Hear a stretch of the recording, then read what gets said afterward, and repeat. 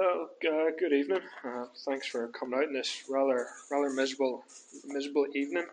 Um, I'm just gonna take a look at a few verses this today that have been impressed on my heart the past couple of days.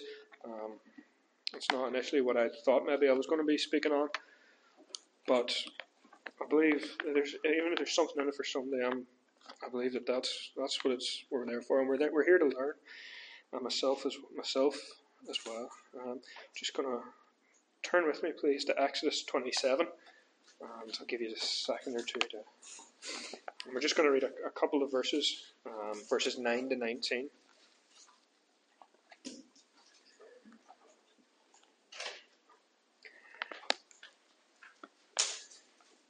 And it reads, "And thou shalt make the court of the tabernacle for the south side southward. There shall be hanging for the court of fine twined linen of 100 cubits long for one side. And the 20 pillars thereof, and their 20 sockets shall be of brass. And the hooks of the pillars and their fillets shall be of silver.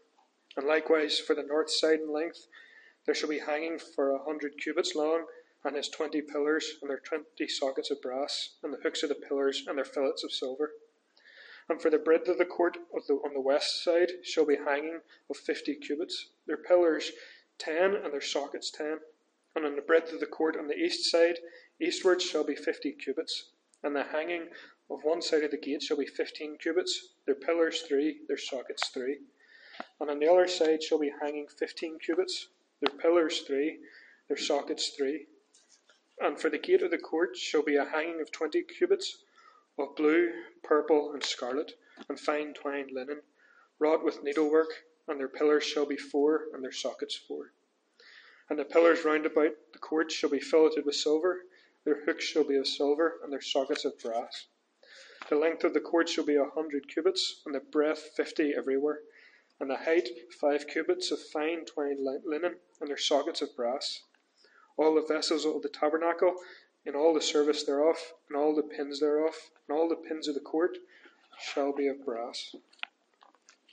Just ask that the Lord give his blessing towards the reading. If you know anything about me, there's really 3 things I'm interested in. Outside of church-associated activities, there's 3 things that I enjoy and I pass my time with.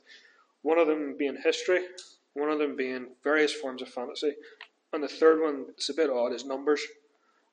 Often Zoe will hear me giggle, and it's because the clock either says quarter to midnight, so 2, 3, 4, 5, or it says 1, 2, 3, 4. That's just the way my mind works. Numbers in the Bible, just before we really get into the meat of it tonight, numbers in the Bible, you could go as deep as you want. You could go too far, you could look too much. Just before we go over, you see the number 10, and it pops up a few times in this verse, multiples of 10. Multiples of 10, even back throughout Exodus, the very, very start of the Hebrew nation, stands for perfection. So right at the very start of our passage, we've got perfection, and I could go in further. Is it much use? I don't know. It could be. It's definitely very interesting to look at. The tabernacle in and of itself, everything stands for something. There's men who know and women who know far more about it than I probably ever will. But tonight we're going to take a look at 2 versions of one thing. If you go back with me in time, imagine you're standing in the tabernacle. This tabernacle has just been built for the first time, or raised and dedicated, and you're standing within the courtyard, and the holy sanctuary is behind you. You're not going to be allowed into that, but you're looking out through the door you've just walked in. That one door that stands for the one way, the one acceptable way. You see this white linen, this 5 cubit high white linen, this picture of God's holiness and perfection.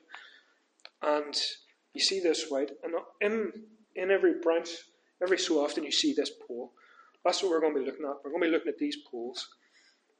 We're going to look at this pole that you'll see from the inside, but if you're on the outside, you'll see as well.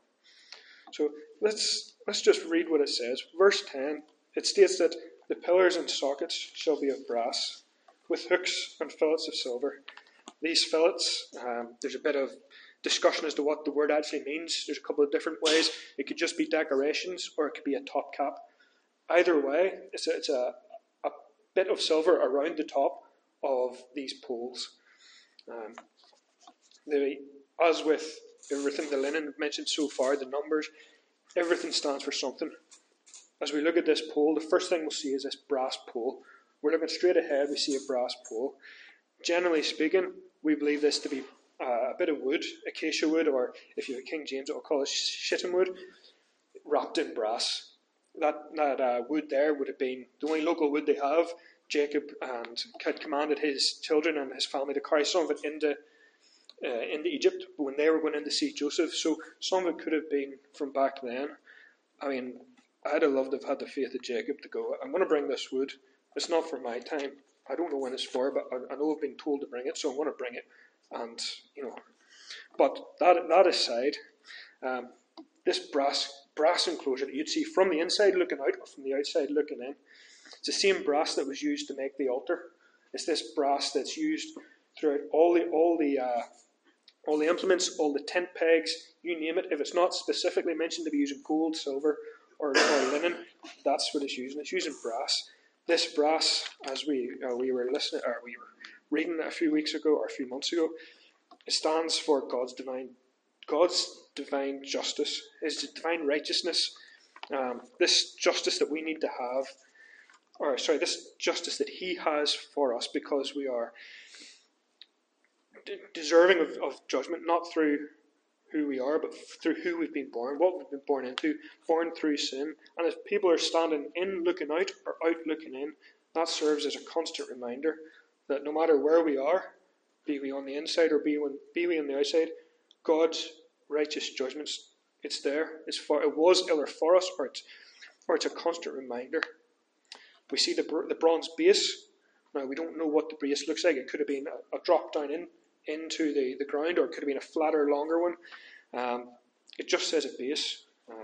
We can go into the history and take looks at it. And really all we've got is a best guess. This is a socket that's holding up the post. It's a bronze socket. It's God's righteousness. Once again, it's the only thing that's holding us up. If there was no righteousness in God, we wouldn't have a chance. Psalm 133 reads, "If you, O Lord, kept a record of sins, who would stand?" And we know that whenever we accept Christ as our own personal Saviour, and we enter into that relationship with Him, those sins are remembered no more. If He kept them and just said, well, that one time you did this and this and this and this, I'm not going to let you in. And I say that with respect. I don't mean that blatantly or with any measure of disrespect.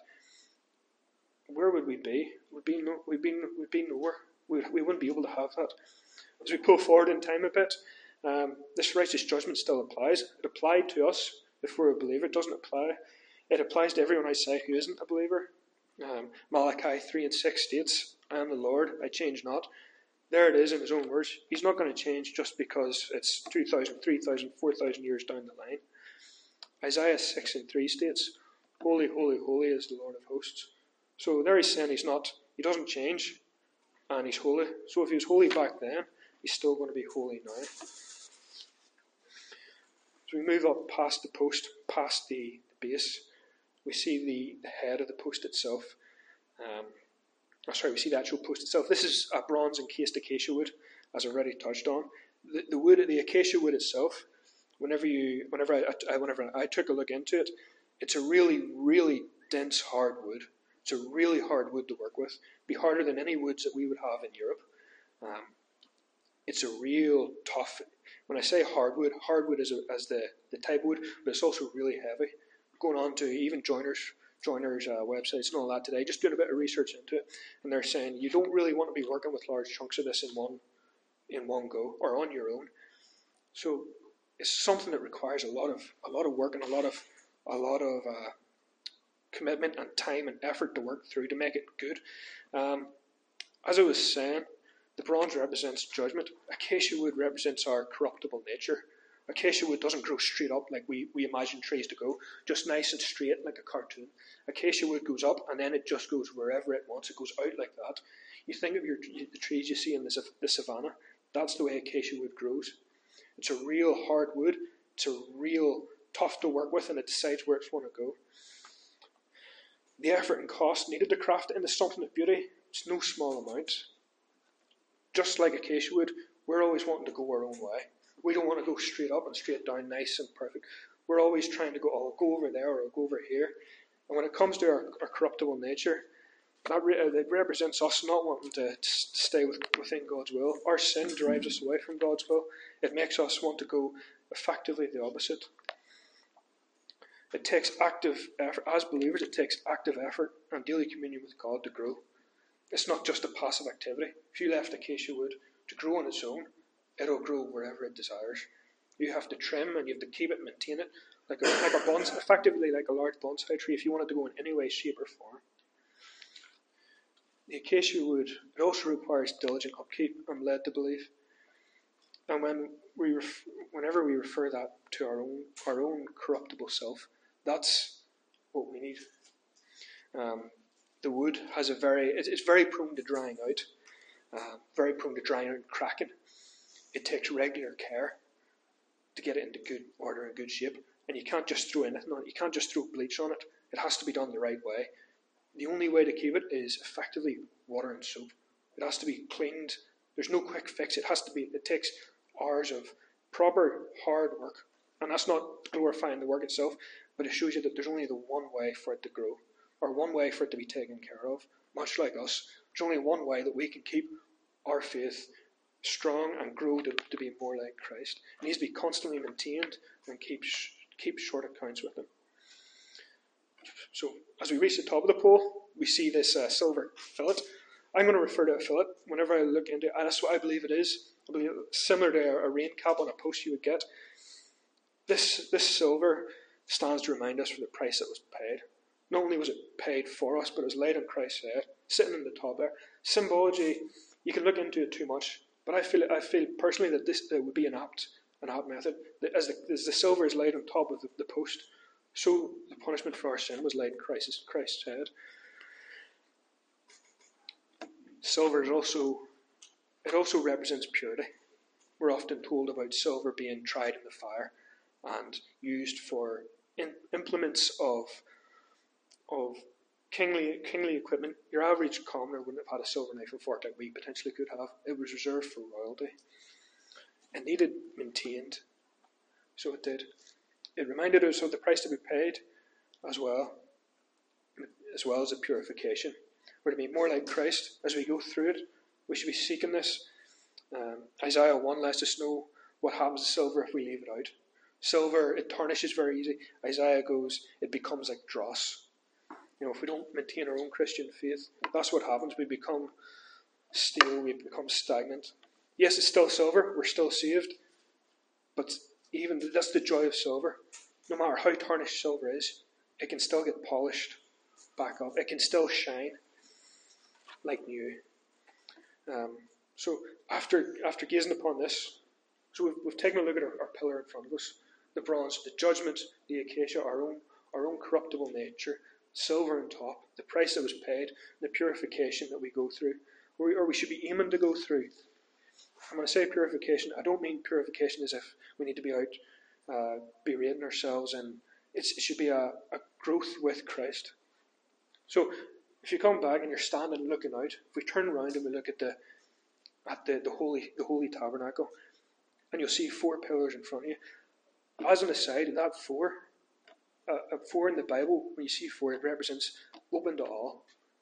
It's not open to those who can afford it or the really devout believers. It's open to anyone, be it the first time they've heard about it or the 400th time they've heard about it.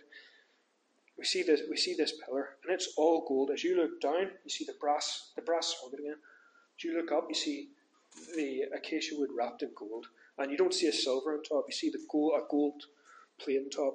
This is a larger pole. Gold in this instance refers to God's righteousness. The acacia wood once again refers to us, our corruptible nature wrapped in God's righteousness. Now, obviously back then the Israelites didn't know who they were looking for, or didn't know specifically. They knew that a Messiah would eventually come, but us looking back, we can see that to be Christ's righteousness. It's Christ's sacrifice for us. There's no silver in the top. The price has been paid. So those are just a few scattered thoughts over two items in the temple. And when I say you could look into a lot more, you could spend months looking into the tabernacle and hardly have scratched it. But just as I wrap up, we look at the contrast between the two pillars. If you're standing out looking towards the Holy of Holies, and you see this bronze post with the silver top and the bronze base, you're reminded that there's a righteous judgment. It's not just a judgment. It's not just somebody's angry and they're coming after you. It's a righteous judgment that falls upon our corruptible nature, and there's a price that needs to be paid. And as we enter through that one gate, the one way that's open to all, I mean, this wasn't a secure compound. Anyone could just walk on in through the gate. You come across the Holy of Holies and you see this gold post, and that symbolises the price has been paid. There's no silver in the top. The price has been paid. Christ's righteousness wraps around our corruptible human nature and makes us pure in the sight of God. Just as an aside from the silver caps, silver, when it's shining properly and when it's polished up in the desert, on a flat desert, you can see it for miles. The sun just hits a wee glimmer of it, and everyone can see it. But that only works if the silver is polished. So do others know where we are? Or have we lost our shine? And I don't mean that. I'm not looking for an answer. It's a rhetorical question. I ask myself it as well. But maybe it's just something it's worth having to think about as we look on this tabernacle that we no longer have any need of. We have that open relationship with God. We can walk into the Holy of Holies and have that personal communion rather than go through anybody. But I hope they're just scattered thoughts, and I hope they've been of some use to somebody. But that's me for the evening.